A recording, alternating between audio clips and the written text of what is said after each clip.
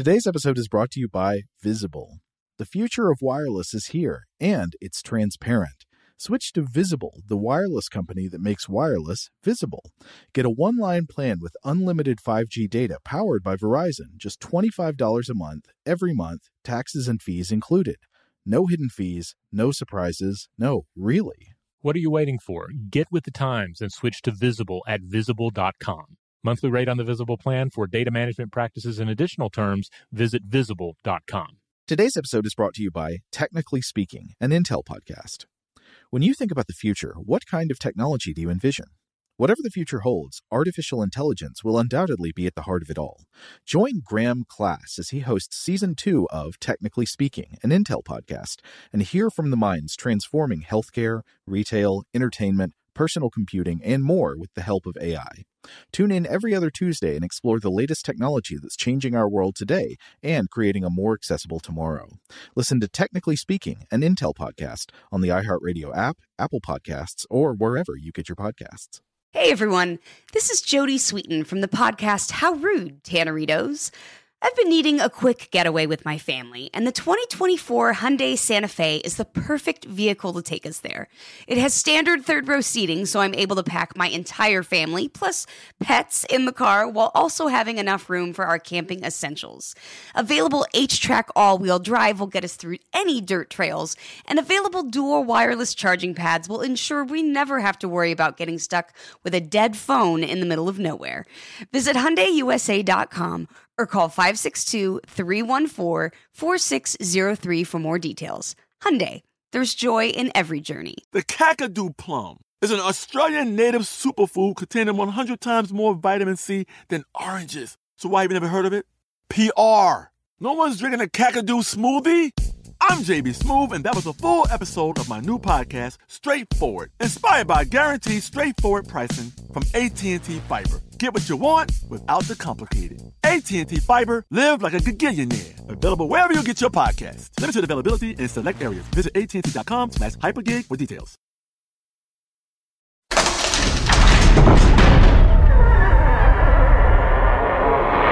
Hey, welcome to Stuff to Blow Your Mind. My name is Robert Lamb.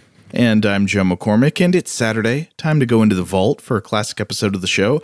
This one is about the moa of New Zealand, one of your great loves of the past year. Yeah, this one was really this was a really fun topic to get into. This is going to be a two-parter. I will point out that one thing we didn't really get into in these episodes were changes in our understanding of the sort of the stature of the moa, exactly how it stood and how tall it would actually be.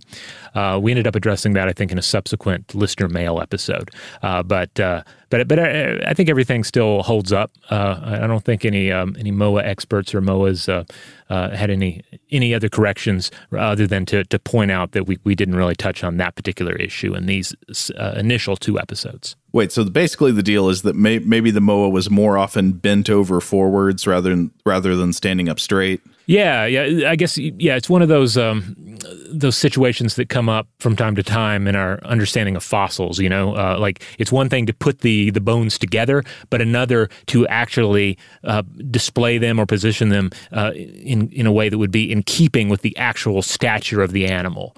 For instance, we see this in our changing understanding of T-Rexes over time. You look back at the old illustrations of T-Rexes, and they were a lot more vertical, a lot more erect. But if you look at more recent depictions of how a T-Rex would stand, it's more horizontal. It's more in keeping with the way a chicken carries itself. Okay, we'll keep that in mind, but otherwise, let's head in.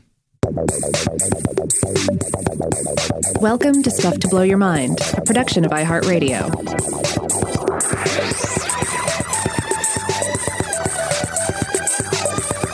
Hey, welcome to Stuff to Blow Your Mind. My name is Robert Lamb.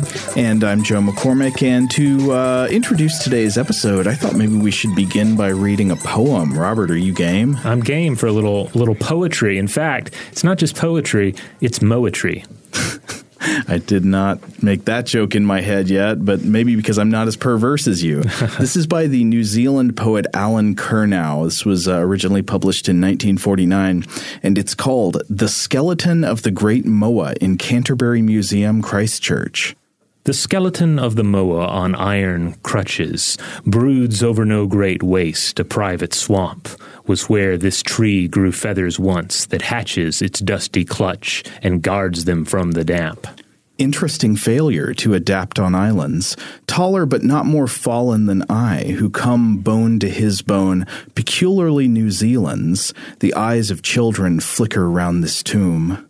Under the skylights, wonder at the huge egg, found in 1,000 pieces, pieced together, but with less patience than the bones that dug in time deep shelter against the ocean weather. Not I, some child, born in a marvelous year, will learn the trick of standing upright here. You can find that poem, by the way, in the 1979 anthology, an anthology of 20th century New Zealand poetry.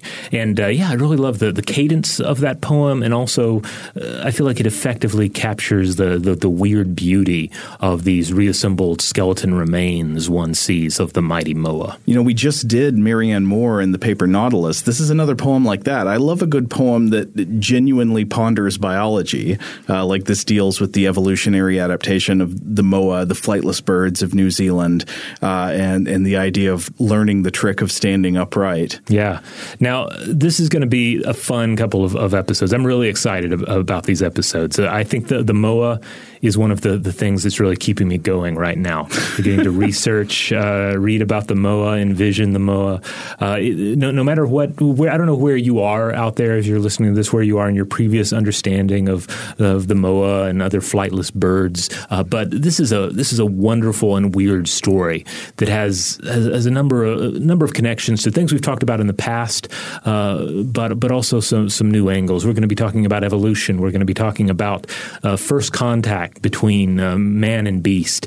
It's going to be a fun ride. And there's no better place to start a fun ride than in New Zealand, the land of avian decadence. That's right. And the place where the mammal is truly debased. That's right. Because I know obviously the rise of mammals is one of evolution's most celebrated victory stories, right? Because in part because we are, of course, mammals ourselves. And there's perhaps a sense of the gods and the primordial titans when we consider the age of the dinosaurs that came before us in our own mammalian age that we have, ascended in now.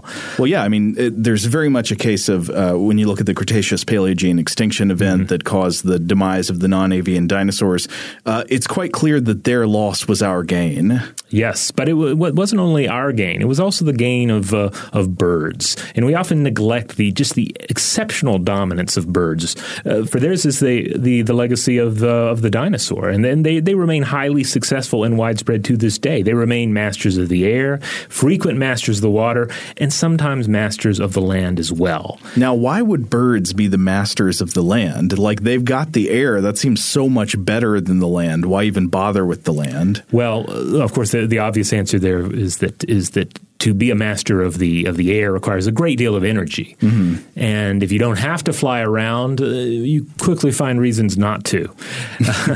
Evolutionarily speaking, of course. Well, so if we're talking about mammals and avian dinosaurs or birds, why exactly was it that the loss of the dinosaurs was the gain of these other clades? Well, because suddenly you have all of these niches in the environment that open up. So that suddenly a bird can occupy, or various creatures have the ability to occupy, mammals included. But this is where we see the emergence of a number of these different flightless birds. This is where we see the emergence of the terror birds and the demon ducks. And we'll get into some more examples of flightless birds as we go. But yeah, to be sure, we still have some amazing flightless land birds with us today, and some of them are quite enormous. The largest, of course, is the ostrich.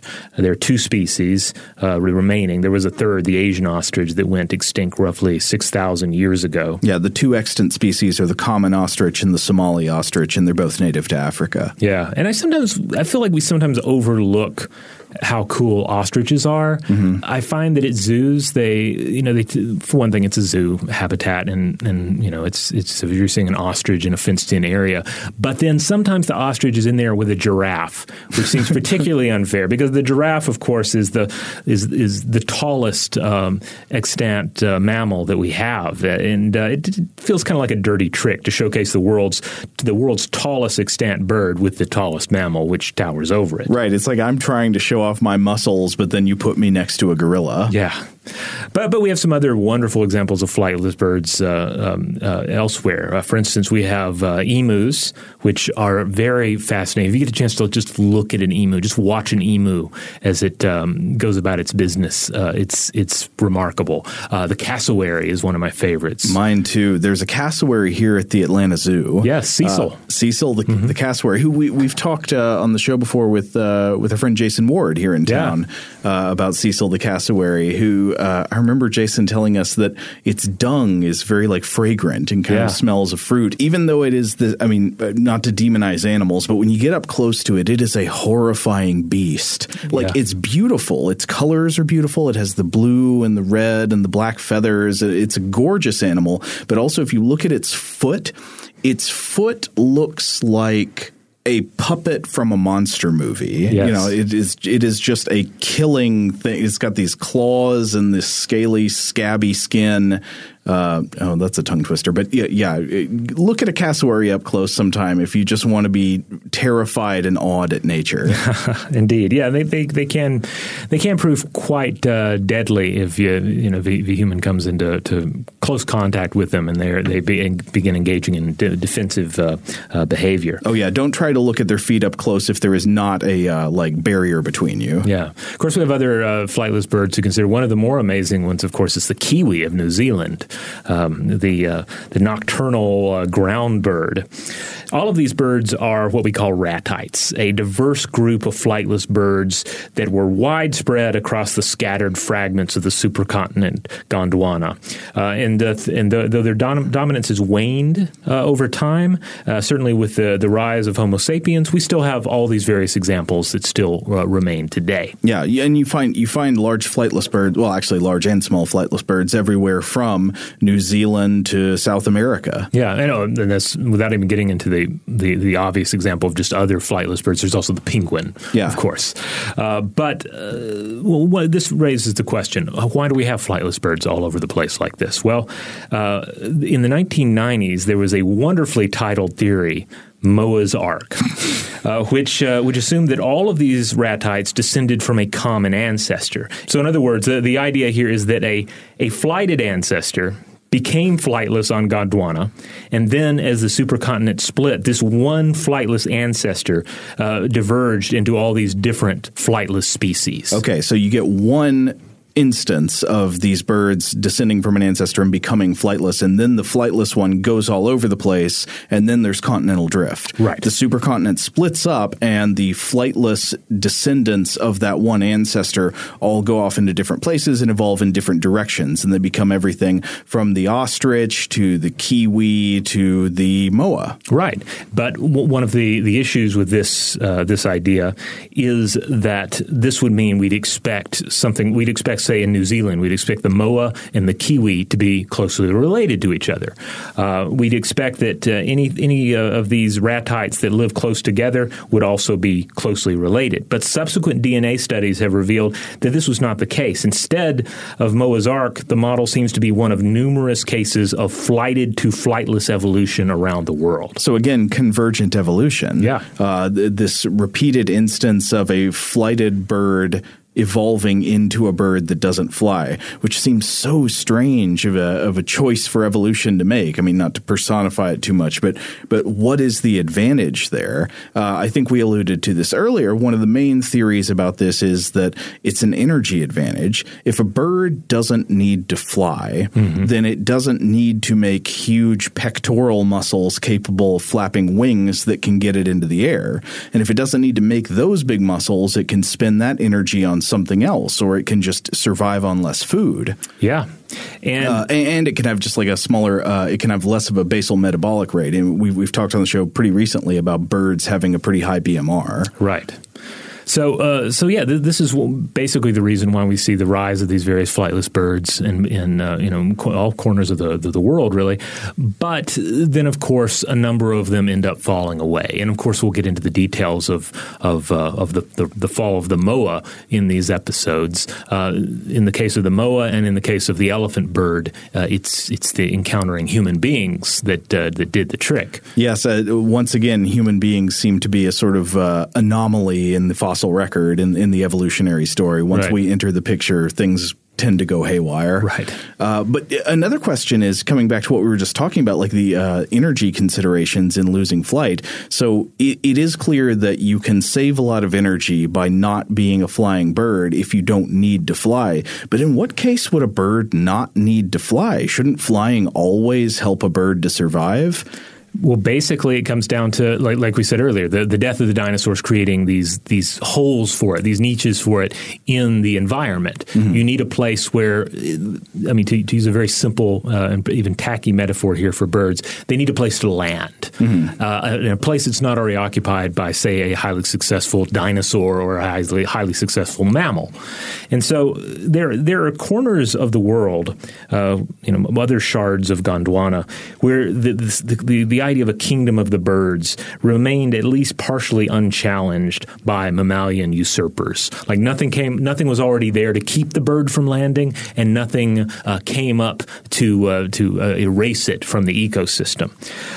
For instance, there's the island of Madagascar, which enjoyed something like 88 million years of isolation, during which it fostered various forms of lemur, as well as the massive elephant bird, not only a ratite, but often considered the largest known ratite to ever walk the earth. But then there's also far-flung New Zealand, which enjoyed an amazing degree of freedom as well from the mammalian revolution, well until roughly 1300 CE with the arrival of human beings. Now, that's not to say they were completely free of mammals. I believe there are two extinct primitive mammals known only as the St. Bathans mammal that are present in the fossil record from the Miocene. Otherwise, the only way for a mammal to get to New Zealand was to fly there or to swim there. So you'd have this huge island that's got birds on it, but does not have any large mammalian predators. It doesn't have any lions. It doesn't have any wolves. It doesn't have any foxes, anything for a bird to need to fly and escape from. Yeah. So if you don't have a predator you have to fly and escape from, why even keep making wings? Exactly. You land and you start filling those niches. There's no buffalo. There are no horses. Again, no wolves. And then as far as the other mammals, the ones that have swam there, we're talking about seals, sea lions, whales out in the waters around New Zealand, and they're not going to invade the forest anytime soon. They're doing just fine. And then other than that, we have bats. Bats flew to New Zealand, where we do see an interesting case where the bats that come to New Zealand end up spending more time on the ground than you see elsewhere in the world. Particularly the New Zealand lesser short-tailed bat, which spends a lot of its time foraging on the forest floor, crawling around, basically taking on a far more terrestrial role than bats employ elsewhere. Again, this would make sense as an evolutionary adaptation if there's just not a lot of stuff to worry about on the ground like there is everywhere else. Mm-hmm. Yeah, like we mentioned the kiwi earlier. Like the kiwi is an example of a ground-dwelling bird. It goes around at night. It eats things like worms. But there's nothing like a mole. There are no moles to fill that niche in the environment. Therefore, the kiwi is taking that role on, even though it is a bird. Now, you do see some cases where reptiles or gastropods are also, filling in these niches in the environment in New Zealand. But for the most part, the birds are the real stars here. We mentioned the kiwi, and there are numerous other examples of flightless birds in New Zealand. There are various extant species that we still find, such as the South Island takahe, and then there's also a flightless bird known as the weka. But the most amazing examples are the 9 now extinct species of moa, including the giant moa that used to exert their dominance over New Zealand. Well, maybe we should take a break, and then when we come back, we can talk about this giant bird. Shout out to Astepro for sponsoring this episode and providing us with free samples. Rob, as the local host with allergies here, they sent you some of their nasal spray to treat your allergies. What was your experience like? Yeah, that's right. I always wrestle with the pollen a bit when it rolls in during the spring, so they sent me the little nasal spray. I tried out the product, and yeah, it sure did help me get on top of my symptoms for the day. And it's so fast acting, it was already kicking in before I left the house. Astepro is a first-of-its-kind nasal allergy spray. It's the fastest 24-hour over-the-counter allergy spray. It starts working in 30 minutes, while other allergy sprays take hours. Astepro is the first and only 24-hour steroid-free allergy spray. Astepro delivers full prescription-strength indoor and outdoor allergy relief from nasal congestion, runny and itchy nose, and sneezing. Get fast-acting nasal allergy symptom relief with Astepro. Go to asteproallergy.com for a discount so you can get Astepro and go today. ASTEPRO allergy.com. Astepro and go. Use as directed for relief of nasal congestion, runny nose, sneezing, and itchy nose due to allergies. Today's episode is brought to you by eBay. eBay Motors is here for the ride. Remember when you first saw the potential? And then, through some elbow grease, fresh installs, and a whole lot of love, you transformed 100,000 miles and a body full of rust into a drive that's all your own. Look to your left. Look to your right. It's official. No one's got a ride like this. There's nothing else that sounds like, feels like, or looks like the set of wheels in your garage. With over 122 million parts, you can make sure your number one ride or die stays running smoothly so there's no limit to how far you can take it. Brake kits, turbochargers, engines, exhaust kits, roof racks, LED headlights, bumpers, whatever your baby needs, eBay Motors has it. And with eBay Guaranteed Fit, it's guaranteed to fit your ride the first time, every time, or your money back. Plus, at these prices, well, you're burning rubber, not cash. Keep your ride or die alive at ebaymotors.com. Eligible items only. Exclusions apply. Today's episode is brought to you by Technically Speaking, an Intel podcast. When you think about the future, what kind of technology do you envision? Whatever the future holds, artificial intelligence will undoubtedly be at the heart of it all. Join Graham Class as he hosts Season 2 of Technically Speaking, an Intel podcast from Ruby Studio in partnership with Intel. Explore the future of technology that's rapidly evolving our world today with the help of AI. There's still so much work and research needed to fully understand the power and potential of AI, and Intel is at the forefront of implementing AI in revolutionary technology that's changing the world we live in for the better. In each episode, Graham interviews the minds transforming medicine and healthcare, retail, entertainment, personal computing, and more while pioneering new uses for AI in these spaces. Tune in every other Tuesday and explore the latest technology that's changing our world today and creating a more accessible tomorrow. Listen to Technically Speaking, an Intel podcast on the iHeartRadio app, Apple Podcasts, or wherever you get your podcasts. Xfinity has free premium networks for everyone this month, no matter what kind of entertainment you love. Addicted to true crime? Catch killer cases and more spine-tingling shows on A&E Crime Central. Crave adventure? Explore Asian action movies on Hi-Ya. Searching for something extreme? Check out skating, snowboarding, and more on Fuel TV Plus, the global home of action sports. And find crowd-pleasing bops on iHeartRadio's Hit Nation playlist. There's new free shows and movies to love every week. Say free this week in your Xfinity voice remote.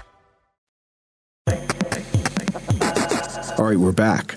So we just introduced the character of the moa, this, I guess we alluded to a little bit earlier, but this giant flightless bird that used to inhabit New Zealand. That's right. There were nine different species are known to exist. There's the upland moa, the little bush moa, and I have to stress the little bush moa was still 1.3 meters or 4.3 feet tall. So it's still a sizable bird. Wait, is it the little bush moa or the lil bush moa? The little bush moa, sometimes just referred to as the bush moa. Okay. Yeah, I was just trying to think. I mean, is it like a bush moa that's little, or is it being compared to a little bush or something? Oh, I think it basically lived in the bush. The bush moa would have lived more in the rainforest. Okay. So essentially, the moa is so successful. You have like 9 different varieties in different parts of New Zealand, different sizes. But the 2 largest were Dinornis robustus, which means robust strange bird, and Dinornis novazelandiae. So we're largely going to be talking about those 2 because they were the biggest. We're talking about moa that reached heights of 3.6 meters or 12 feet tall. That's with the neck outstretched, and they're with estimated weights of 230 kilograms or 510 pounds. So these were sizable critters. Yeah. They looked rather like an enormous emu. So if you've seen an emu in person, you have like a good starting point for imagining them. Like a wide, kind of shaggy, feathery body on long, lethal-looking legs with these, great claws at the end, and a long snaking neck, almost like an elephant's trunk that leads up to a comparatively small head. Yes, in the skeletons, it's almost like a comically small-looking head compared to the giganticness of its body. So one thing I would wonder about, of course, is, we know it's probably flightless, but what does it do with its wings? Does it have little like T-Rex arm talons up there, or what's happening with the wings? Well, that's typically what you expect, right? Flightless birds typically have at least vestigial wings, little shrunken remnants of their long neglected flying limbs. Sometimes, as with an ostrich, there's still some sort of a use for these wings. The ostrich uses its little wings there to stabilize them when they run. And to aid in courtship displays, even though they do not produce flight at all. Right. Well, I mean, you can see some birds that are thought to be flightless actually do kind of glide near to the ground. Some, like chickens, can use their wings to, kind of glide around near the ground. Right. But even failing that, like sometimes there's some purpose, even if it's a display, right? And even if there's not a purpose, you might expect to find, as with other flightless birds, to find just some vestigial remain of that limb, like little bones or something. But the moa doesn't even have vestigial wings. There are no little, not like even like shrunken bones that are left over. There is no trace of their wings at all. They have simply been erased through their evolution. That's creepy. It's amazing. It's one of the very few known creatures to possess only two limbs. The only other creatures that I could run across that were in a similar situation at all are the Mexican mole lizard and the Sirenidae salamanders. Both of these are cases where a creature has lost its hind legs and retains its front limbs. But you won't find any mammals that are like this. Even the hind legs of the great whales remain in vestigial form. You'll find no other birds, no dinosaurs, just these 9 species of giant land birds. Even the T-Rex with its famously small forelimbs. So we've discussed the various theories for why they kept even those tiny limbs on the show before. But even the T-Rex still has little arms. The moa has no arms, no wings at all. It's just such a strange creature. The other day I was imagining it as a kind of a biological unicycle. Yeah, it's so weird. It's like some of the illustrations look oddly huggable, but it has no arms. It has no wings. Like there's nothing. I kept thinking, like, why does this amaze me so? And I think part of it is that when we think about animals, I've noticed when children think about animals, they often embody the animal. They have to like act like the animal, and pantomime it and so forth. Which is a fascinating tendency, by the way. Yeah. Why do they naturally do that? But I think even if we're not like actually moving our bodies around when we look at an animal, there's part of us that like puts ourselves in its body, and we imagine our limbs as its limbs. And this creature has nothing like arms at all. So if you're trying to get this in your head, just stop if you have a chance. Look up some images of the moa, of its skeletal remains, and also reconstructions of what it would have looked like, and just focus on the fact that it has no vestigial wings. It's just so wonderfully weird. Now, I know you said it looks huggable, and I sort of agree, but I do want to stress, if they actually recreate these things and bring them back from extinction, do not try to hug them. No. That's a very bad idea. Right. Yeah, we discussed how potentially lethal the cassowary is, and the same can be said of the ostrich. So I think without a doubt the moa could do some serious damage if it were still around to kick you. Oh, and by the way, if you want to look up some images of the moa, or just get additional information about them, I highly recommend checking out New Zealand Birds Online, created by ornithologist Colin Miskelly. It's a great. It's great. It's one of the sources we use for these 3 episodes, and you'll find it at nzbirdsonline.org.nz. And if you go to the search bar and you type in moa, you'll get pictures of all 9 varieties, illustrations of all 9 varieties of moa.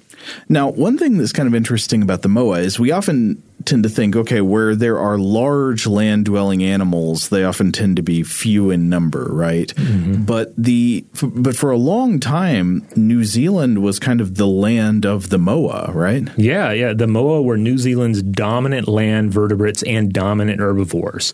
So they basically went around consuming twigs, leaves, flowers, seeds, and berries from a wide variety of trees, shrubs, and vines. They also ate mushrooms, which we'll get into a little later. They were able to process a highly fibrous diet due in part to large gizzard stones and a tough beak. So I bet those gizzard stones were involved in some great curses. Probably so. Excellent magical items.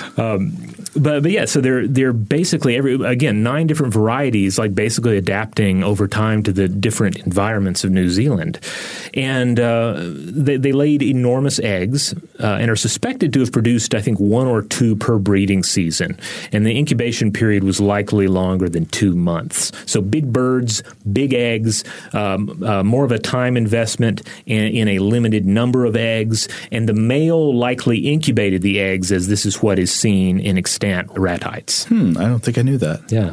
Now, just because it was the dominant land organism doesn't mean it was completely unopposed, that it was off the predation hook, because, again, this is the world of birds. And when you think of birds, you probably think of a number of different flesh-eating varieties. And so the moa, too, had to contend with a mighty avian predator, and that predator is the largest eagle to ever live. Right. So at this point, I want to briefly come to one of our favorite subjects, which is monsters. Oh, yes. Why are there so many monster movies about giant spiders, but not about giant lions?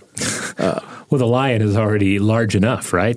Yeah, exactly. So I've got a hypothesis here. I think humans, whether through instinct or learning or a combination of both, do a lot of intuitive phylogenetic sorting of predatory threat imagery. So the idea of a large cat that kills and eats you is in fact terrifying, but it's not especially unusual. In the terms we've talked about on the show before, in the terms of cognitive science of religion, it's not even minimally counterintuitive. It's just sort of a fact of nature. So it would be terrifying if you were really faced with it, but it's also not a particularly arresting image in the memory in that it doesn't stand out. I mean, I'm sure it would be a memory if it actually happened to you. Right. But probably not in terms of fictional storytelling compared to something like a giant spider. A large man-eating spider is definitely counterintuitive. It's not something found in nature, and because the image is unusual, it sticks in the mind and captivates our fear.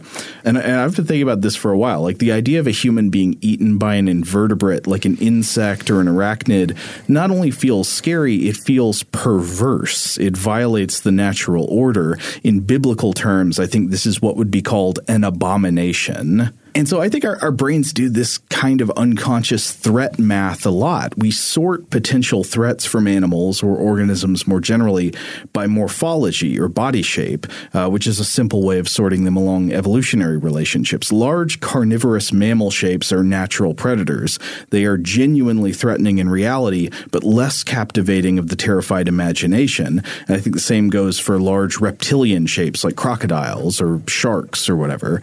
But here's another phylogenetic or morphological branch of potential threats. How about birds? I think we intuitively sort birds into the non-predator pile, right? Like we prey on birds, they don't prey on us. Right, yeah, for the most part. I mean, now to come back to the cassowary and the ostrich, like clearly these are both potentially dangerous animals if they're encountered in the wild, but they're kind of exceptions from the rule. They are a rather different breed of bird than the sort of bird that most of us are going to encounter on a daily basis. Right, and they wouldn't be trying to hunt us. Like if we encountered one, a cassowary in the wild and it was being aggressive, that would probably be it, from its point of view, it's acting in defense. Right. Now, if we were to travel in time back to the age of the terror birds and the demon ducks. Oh, yeah. And that would be a different scenario. Yeah, but I would say that age might come a lot more recently into history than we would think. So maybe this intuitive sorting about birds is one of the main reasons movies that use dinosaurs as monsters resist putting feathers on them, right? Even though many predatory dinosaurs probably had feathers, we associate feathers with birds, and birds are generally not thought of as scary. Right. Yeah. For instance, think of all the times feathers are used for comedic effect, right? Yeah. Like a feather pillow, feathers, stuck to a person after, something sticky has gotten on them, that sort of thing. Yeah, and so there's that. But then on the other hand, pretty much in exactly the opposite direction of what I just said, we want to think again about the counterintuitive thing. A lot of times monsters are great because they violate these categories. No spider actually preys on us in the wild, but we love the giant killer spider idea. That sticks in the memory. There are a lot of stories about it. And there are stories of giant predatory birds that do show up in monster mythology all around the world. There's the roc, the cockatrice, the winged Anzu from Sumerian and Babylonian myth. Do you remember how in Bandersnatch it says that the demon Pax is the thief of destiny? Oh, yes. The humanoid bird monster Anzu is the original thief of destiny. Do you know about this story? Oh, no. So in this, there's this ancient Akkadian epic where Anzu, the humanoid bird monster, steals something called the Tablet of Destiny from the King of the Gods. And the Tablet of Destiny is kind of like this great law book that's sort of like the permanent record of everybody. It's got like all of their, all their law breaking or whatever written down in it. And possessing this document, this tablet, gives you the power to rule the world. And so when Anzu, the bird monster, steals it, he has to be destroyed, I think, by Marduk. Well, that's what Marduk's for. Right. That's pretty much his job. I mean, Marduk, it's funny. Marduk is the hero of the story, but in my feeling, Marduk's also, he's often kind of the party pooper. There's a great monster getting up to no good, and then Marduk comes in and just puts a lid on everything. Yeah, he's the humanoid figure that gets rid of the interesting characters. He's like the assistant principal that comes in and stops the party. Yeah. But so I think the bird as man-eater story, it does pass the minimally counterintuitive test for mythological resilience. If a giant hawk could swoop down from the sky and bite your head off, that image, that makes a good story. That would stick in your memory.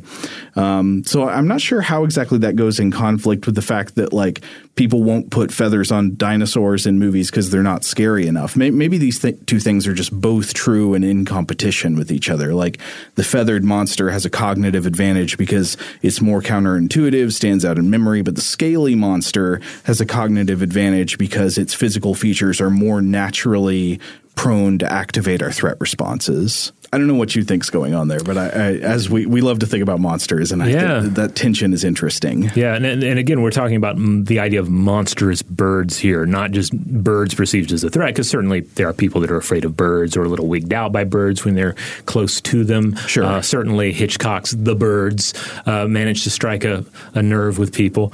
But yeah, the idea of a bird being large enough to not just pester you or to certainly in a large number attack you, but a single-handedly take you out and consume you. To prey on you, to hunt you as if you were its dinner. Yeah. Now, I want to talk for a moment about a very important fossil in physical anthropology, which is a fossil skull that is between 2 and 3 million years old. I think last time I saw the dating, it was 2.8 million years old, they thought. It was unearthed from a quarry in South Africa in 1924 in a place called Taung, and it is the skull of a young hominid now known to be from the extinct human relative Australopithecus africanus. And note that this is a different species from Australopithecus afarensis, which is the species to which the famous Lucy skeleton belonged.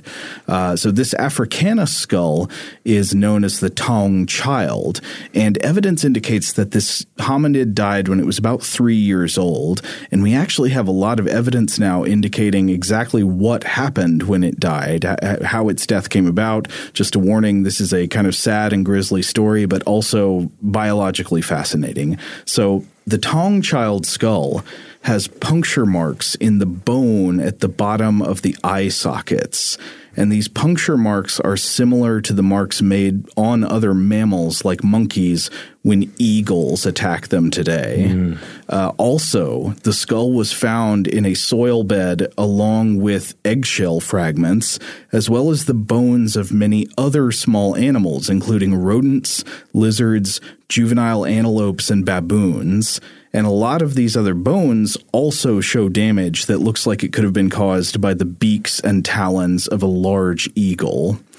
The South African paleontologist Lee Berger has argued that it was an eagle that killed this child.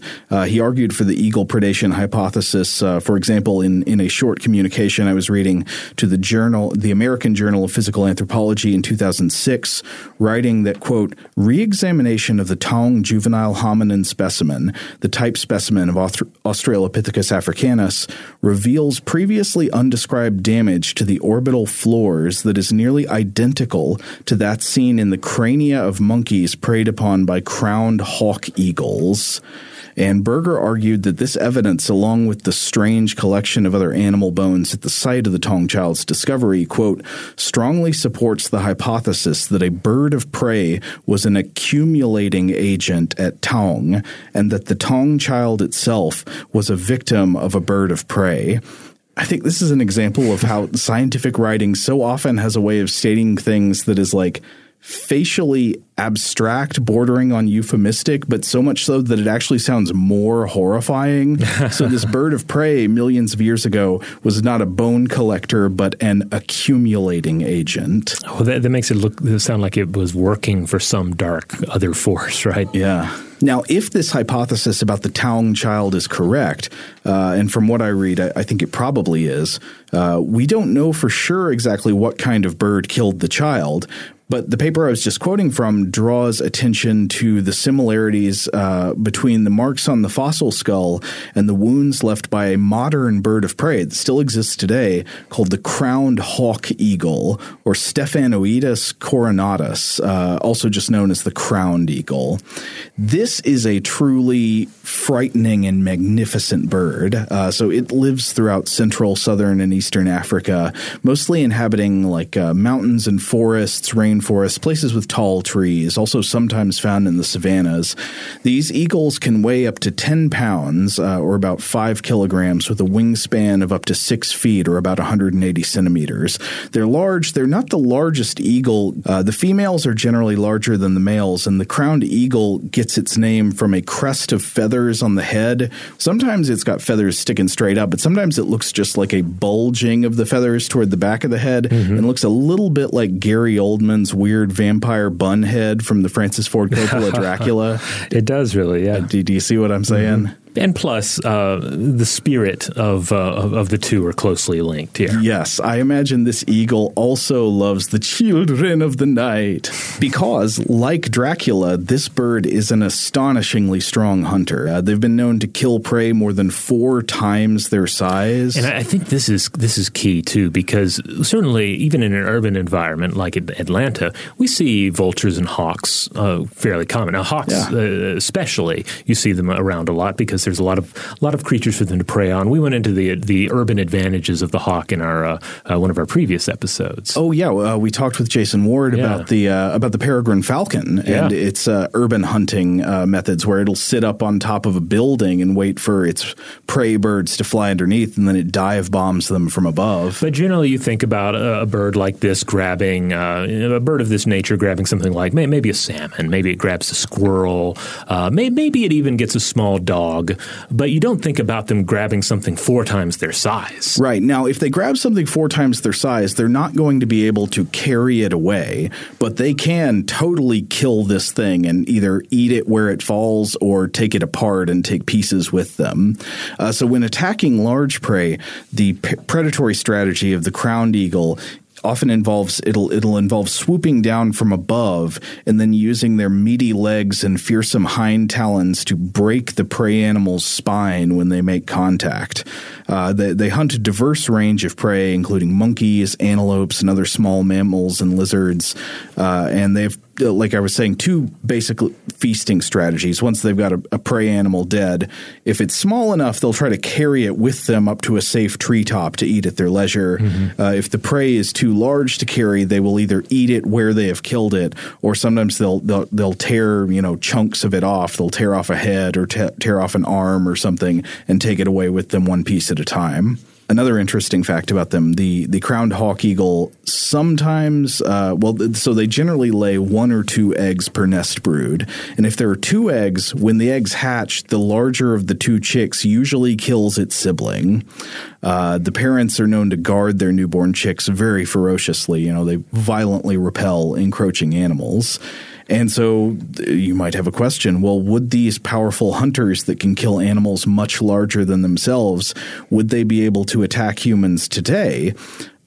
Possibly, but if so, it is rare. I don't want to, get you in the idea that you should be afraid of or demonize these birds, but there are a few accounts of crowned eagles attacking children. The accounts are mostly older. It was kind of hard for me to tell how much stock we should put in them, but such a claim of crowned eagle attacks on humans does not at all seem to be unheard of. And they do regularly attack monkeys, which of course are shaped a lot like us, and small human children would be within the size range of their prey. Remember, they can attack prey more than 4 times their size, so they can attack animals that are maybe like 45 pounds or 20 kilograms. Again, be in awe of their predatory strengths. I don't mean to demonize these animals because I know their habitats are threatened now, and their numbers are declining. But in general, a small child is likely to flip certain switches in a sizable predator that might normally not switch on when they see a fully grown human. Oh, well, yeah. I don't know if you've ever looked up those videos on the internet of small children against the glass in like lion enclosures at a zoo. Oh, I mean, I've taken my son when he was smaller. I remember taking him to some sort of a zoo-like place. It was somewhere out in Arizona, I think. Maybe it was Bearizona even. But when we were there, it's like there was one part where we were walking out and there were these cages and they had some large predatory cats, and you can just see them. Like there's a change in the way they are viewing their surroundings. There's a change in their body language. You can tell that they're, even if they're not actively hunting your child, they're reacting to it as if it is potential food. Yes. I mean, the same way that the human instinct is activated by a small child, most adult humans would see a small child and want to say, is that child okay? You want to take care of them. Right. The predator says, is that child lunch? Delicious, yes. Looks very small, very weak, easy kill. Right. Not to shame any of these predators. That's just the coding. That's the basic way of the tooth and claw there. Right. So you've got these claims of modern eagle attacks on human children, but if these claims are generally correct, even then it does appear to be a kind of unusual thing to happen, something that just happens here and there. Was there ever a predatory bird that would have had humans more firmly within its prey buffet, but, even larger, even more diverse in the kinds of prey it would seek out? And that brings us back to New Zealand in the age of the moa, and the moa's primary enemy, its primary predator, the Haast's eagle. So the Maori people of New Zealand have had legends of gigantic birds. Apparently there are several different legends of gigantic birds that have been linked somewhat to real bird species. The 2 different legendary bird monsters that I was reading about from the Maori were the Te Hokioi or the Puakai, but there may be other legends that sort of fit into this mix as well. Right. And real quick, I want to again remind everybody that the Maori came to New Zealand less than 1,000 years ago. So we're talking roughly 1300 CE. We'll get more into the history of the Maori and their coming to New Zealand and their eventual interaction with other human beings in our second episode. But just to remind everybody about the time frame we're talking here. So this giant bird monster of Maori legend, it's a huge bird with black and white feathers. It's got a red crest and yellow-green coloring on the tips of its wings. It was believed in some legends to have raced the hawk to the heavens and was known in some legends as a man-eater. It's not only a feature of Maori oral tradition, but its terrifying frame appears in archaic rock carvings of the area. And many paleontologists now believe that that this animal, the Te Hokioi or the Puakai, is not purely fictional, mythical as a monster like the Anzu. It may be the cultural memory of this real giant predatory bird of New Zealand known as the Haast's eagle or Harpagornis mori, which again would have been the predator that preyed on the moa. Because again, less than 1,000 years ago, when the Maori arrived, when the archaic Maori arrived in New Zealand, they would have encountered the 9 species of moa. They would have encountered Haast's eagle in its predation of the moa. Like this was the world. This unique environment was in full swing when they first arrived. Yeah.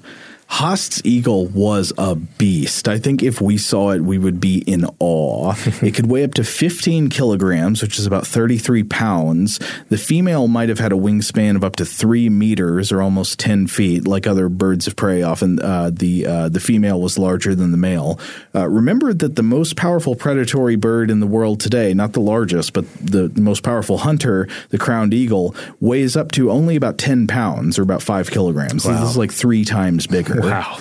And with their size and hunting power, the Haast's eagle could and did regularly take down moa as prey.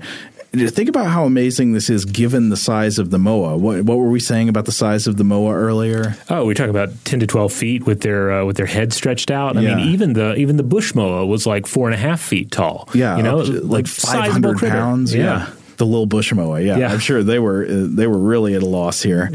So a predatory encounter might have involved waiting at, say, a treetop near a water source and then waiting for a moa to come out and take a drink. And the Haast's eagle could then swoop down at the moa at 80 kilometers per hour, or about 50 miles per hour. Again, think of something that weighs 40 pounds hitting you at about 50 miles per hour. Some forensic analysis of the bones of the Haast's eagle. I know there was some analysis done through CAT scans and things. This shows that the eagle's body was, by design, able to absorb shocks from high impact speed. Mm-hmm. So at the impact, the predator comes in talons out, and it has talons that could penetrate bone.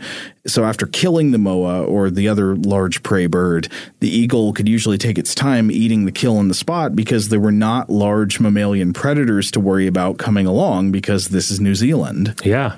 I've also heard it described that the talons of Haast's eagle were about the size of a tiger's claws. Like that's how big they were. Yes. So I was reading an article in The Independent that interviewed Paul Schofield, curator of vertebrate zoology at the Canterbury Museum. This was in 2009, and Schofield is also the author of one of the papers that was doing the forensic analysis of the Haast's eagle skeleton.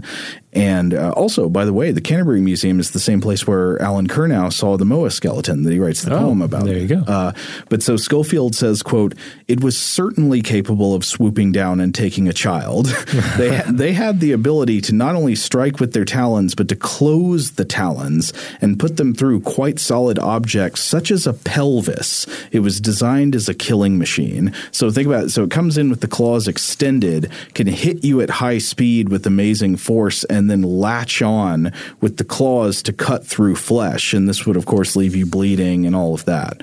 And Schofield said Haast's eagle wasn't just the equivalent of a giant predatory bird. It was the equivalent of a lion. Wow. Yeah. A lion of the air. Again, it's just it's like an order of magnitude beyond any kind of flying predatory bird that we've become accustomed to in our world today. Yeah. I mean, I guess I think like a griffin, you know, like this is a flying, it's like a flying big cat. If a leopard could fly. Yeah. So again, the Maori arrive, they encounter this world, and and we'll discuss the details of this later, but basically the moa would last scarcely more than a century after that. They were rather swiftly eradicated by human beings, and therefore Haast's eagle, since it depended on the moa for food, it went away as well. But there would have been time there. So there was a period of time in Maori history for the archaic Maori and for the moa hunting Maori for them to have their children picked off by this terrifying bird, this terrifying predator of the sky. It's hard to imagine. Yeah, but I just did. Well, the terrifying images in predators of the land are bad enough. Mm-hmm. When they can come from above, I don't know what. That just seems like that would entail a whole reordering of the way you view, danger and safety in the world. Yeah, because you generally think the sky at least is safe. Yeah, don't need to look that way. Right. All right, we're going to take a quick break, but we'll be right back for more discussions of the mighty moa. Today's episode is brought to you by eBay. eBay Motors is here for the ride. Remember when you first saw the potential? And then, through some elbow grease, fresh installs, and a whole lot of love, you transformed 100,000 miles and a body full of rust into a drive that's all your own. Look to your left. Look to your right. It's official. No one's got a ride like this. There's nothing else that sounds like, feels like, or looks like the set of wheels in your garage. With over 122 million parts, you can make sure your number one ride or die stays running smoothly, so there's no limit to how far you can take it. Brake kits, turbochargers, engines, exhaust kits, roof racks, LED headlights, bumpers, whatever your baby needs, eBay Motors has it. And with eBay Guaranteed Fit, it's guaranteed to fit your ride the first time, every time, or your money back. Plus, at these prices, well, you're burning rubber, not cash. Keep your ride or die alive at ebaymotors.com. Eligible items only. Exclusions apply. Today's episode is brought to you by Technically Speaking, an Intel podcast. When you think about the future, what kind of technology do you envision? Whatever the future holds, artificial intelligence will undoubtedly be at the heart of it all. Join Graham Class as he hosts Season 2 of Technically Speaking, an Intel podcast from Ruby Studio in partnership with Intel. Explore the future of technology that's rapidly evolving our world today with the help of AI. There's still so much work and research needed to fully understand the power and potential of AI, and Intel is at the forefront of implementing AI in revolutionary technology that's changing the world we live in for the better. In each episode, Graham interviews the minds transforming medicine and healthcare, retail, entertainment, personal computing, and more while pioneering new uses for AI in these spaces. Tune in every other Tuesday and explore the latest technology that's changing our world today and creating a more accessible tomorrow.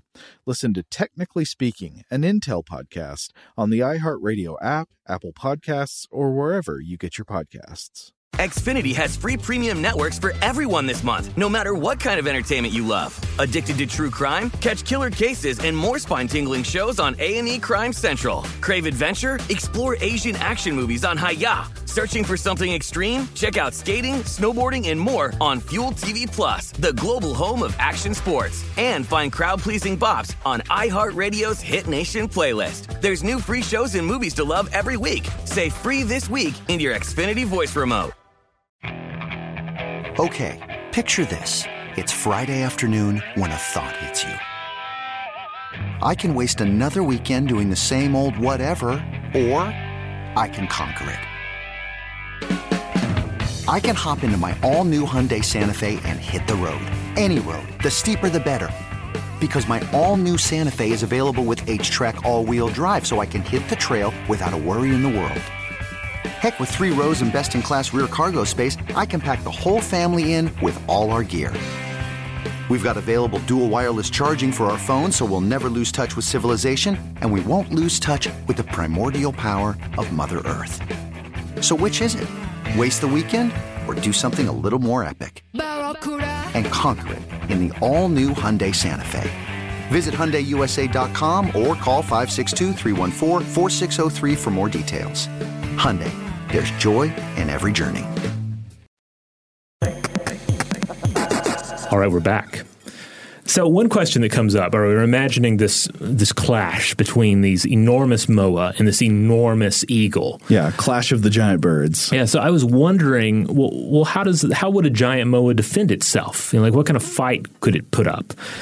So we already mentioned how if we look to extant ratites, we look to the ostrich, we look to the cassowary, we see excellent examples of just how ferocious a kick from one of these creatures would be. Mm-hmm. But then you start so if you're imagining, say an unarmed human coming up and trying to start a fight with, say, an ostrich or cassowary or perhaps a moa. That's not a good idea. Yeah, you can imagine how that's going to go kick-wise.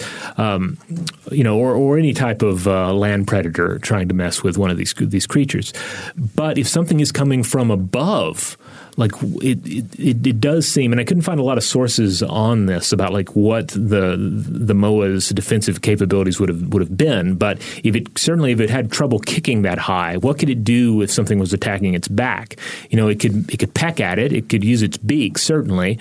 Maybe, and this is just me guessing, I'm thinking maybe it could whip it with its neck a little bit. That is the strategy we see with giraffes. There's footage of giraffes fighting each other with using their necks as these broad whips, and certainly the moa's neck was long and tough. But I don't know if it could actually have used it effectively, certainly against Haast's eagle, which again is this lion of the sky attacking it with enormous talons and perhaps making pretty short work of it if it got the drop. Well, yeah, if you're coming at a large bird like the moa from below, I mean, obviously that's not the place you want to be, but what does it do on its back? I mean, it seems like the perfect place to prey on it. And you can make wounds on the back of a large bird like this it's exposed, and if you could get the talons in there and get out, even if you don't break its back when you first hit, probably just bleeds to death. It sits there and drowns in its own blood. Yeah. So it seems like a case where the moa was just particularly vulnerable to Haast's eagle. But at the same time, it means Haast's eagle was particularly dependent upon the moa. Like they were locked in this you can say eternal struggle, I guess, if you want to be dramatic about it, but really an eternal balance until this new force, this new terror came to unbalance that equation. Yeah, well, it's weird to think about because, when you see a predator chasing prey in nature, I think naturally most of our sympathies are with the prey animal, and that makes sense. If you were to see one person trying to hurt another person, your sympathies are with the victim. But in nature, you could think about it as a kind of balanced thing because the predator is also it's just trying to survive. It is fighting starvation every day in the same way that the prey animal is fighting the predator that's trying to kill it. Right. And again, we already mentioned, we'll get into some of the genetic data on this in the next episode, but the moa was highly successful and it was spread all over New Zealand. So, it was a situation where it could support a dominant predator like this. Their numbers were such that the predator was ultimately playing an important role in supporting a healthy moa population. Yeah, totally. I mean, one thing I've read is that the Haast's eagle probably would have been very few in number, right? Like most apex predators are, right? They tend to be – there needs to be many fewer of them than there are of the prey animals or the ecosystem can't sustain itself. Now, it's easy to grasp why the extinction of the moa came hand in hand with the extinction of the great Haast's eagle. But extinction impacts a wide variety of species. And when you have such an established creature as the 9 moa species, you have a lot of organisms that have come to depend upon them. So, you're talking about bacteria, parasites, scavengers, predators, but also whatever plants and fungi have come to depend on their feeding habits to propagate. And so I ran across an interesting study that got into some of this. In 2018, researchers from the University of Adelaide's Australian Centre for Ancient DNA, or ACAD, published a study in the journal The Proceedings of the National Academy of Sciences about the contents of dried dung from 4 varieties of giant moa. Thank God we're getting into some coprolites. Yeah, I mean, you can learn a lot from coprolites.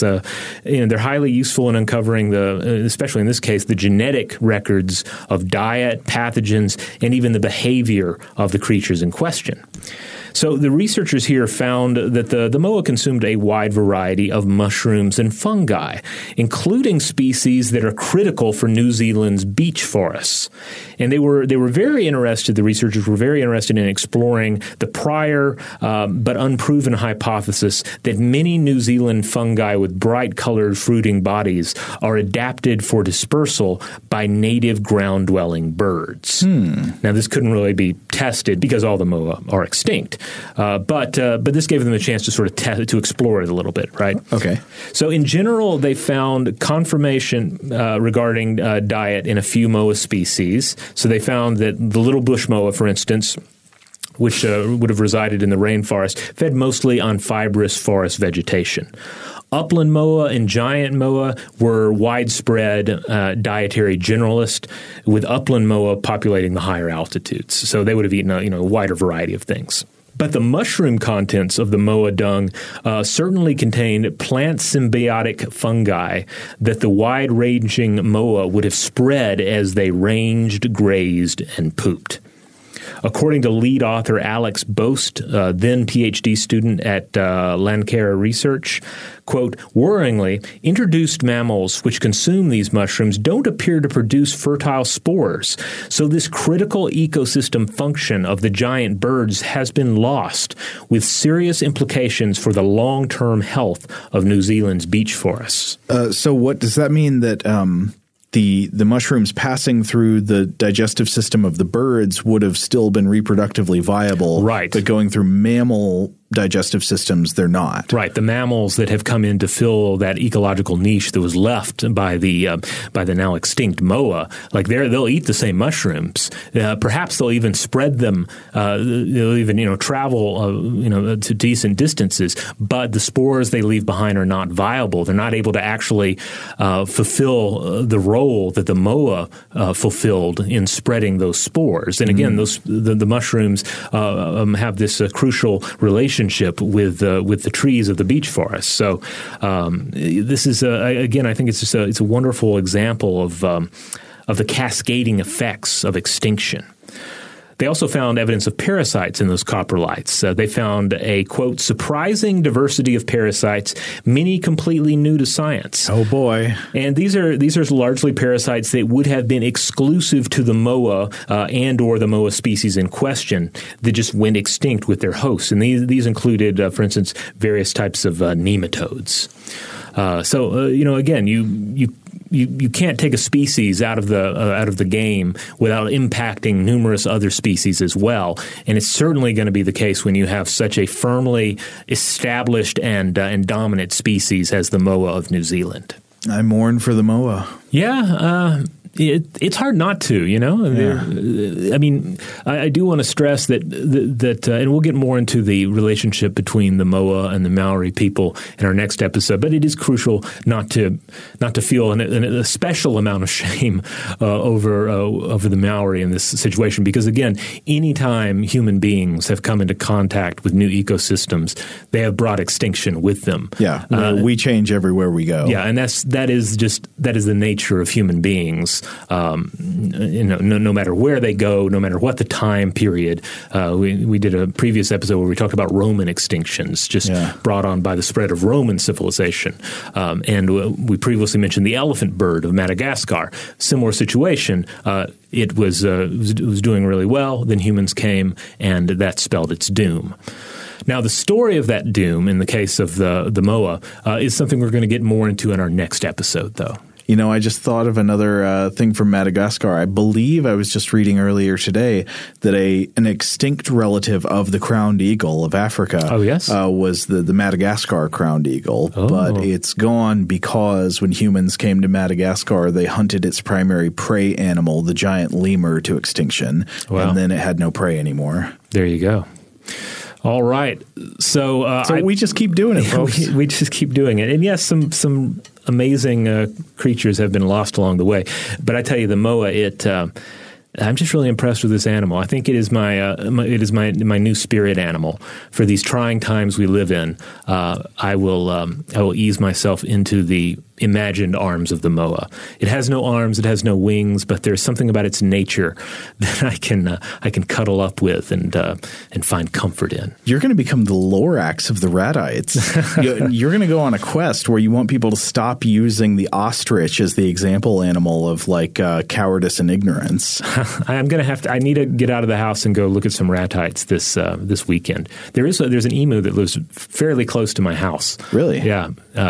What's its name? Big Lou the emu. I think I may have to go feed Big Lou this weekend. Okay, I don't think I know about Big Lou. Oh, well, I'll tell you about it when we go off the air, so you can find Big Lou for yourself. All right, in the meantime, go and check out other episodes of Stuff to Blow Your Mind. There are a bunch of them. You can find them wherever you get your podcasts, and you can also find us by going to stufftoblowyourmind.com. That will shoot you over to the iHeart listing for this show. Wherever you get the show, just make sure you rate, review, and subscribe. Huge thanks, as always, to our excellent audio producer, Seth Nicholas Johnson. If you would like to get in touch with us with feedback on this episode or any other, to suggest a topic for the future, or just to say hello, you can email us at contact@stufftoblowyourmind.com.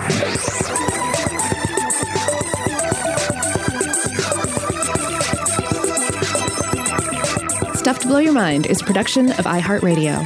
For more podcasts from iHeartRadio, visit the iHeartRadio app, Apple Podcasts, or wherever you listen to your favorite shows.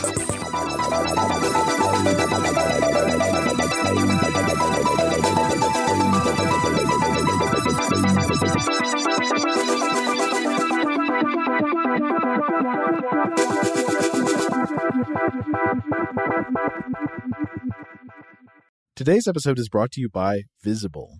The future of wireless is here, and it's transparent. Switch to Visible, the wireless company that makes wireless visible. Get a one-line plan with unlimited 5G data powered by Verizon, just $25 a month, every month, taxes and fees included. No hidden fees, no surprises, no, really. What are you waiting for? Get with the times and switch to Visible at Visible.com. Monthly rate on the Visible plan. For data management practices and additional terms, visit Visible.com. Okay, picture this. It's Friday afternoon when a thought hits you. I can spend another weekend doing the same old whatever, or I can hop into my all-new Hyundai Santa Fe and hit the road.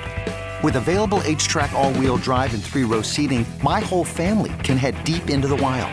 Conquer the weekend in the all-new Hyundai Santa Fe. Visit HyundaiUSA.com or call 562-314-4603 for more details. Hyundai, there's joy in every journey.